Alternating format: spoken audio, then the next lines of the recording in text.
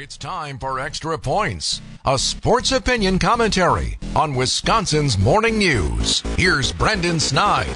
It's the moment Packers fans have been waiting for since the departure of number 12 in Green Bay. Time to see Jordan Love under center in a, meaningless game here in mid-August. Usually at this time of year, we fully expected the starter in Green Bay to sport a new and primarily questionable-styled sideline hat, wearing a headset, and listening to play calls for the backup quarterback. Times are changing, and it's a good thing. They must. Jordan Love needs to play this preseason, and here is why. The Packers need him to get the reps. It's really just that simple. Timing, rhythm, and mental preparation that can only be assured in an actual game-setting environment are crucial for a first-year starter in a place called Titletown. Secondly, the Packers have routinely started off slow the past 3 seasons. The common denominator? Most to all starters never played a minute of preseason action. And for the most part, I get it. 2015 scared many fans after the soon-to-be Packers Hall of Famer Jordy Nelson went down with a torn ACL. Sometimes, though, the reward outweighs the risk. Injuries will happen in a game, at practice, in the weight room. Unfortunately, they are unavoidable. And lastly, Patrick Mahomes in Kansas City plays in the preseason. Look, if the league's arguably top quarterback who just won a Super Bowl makes time for meaningless games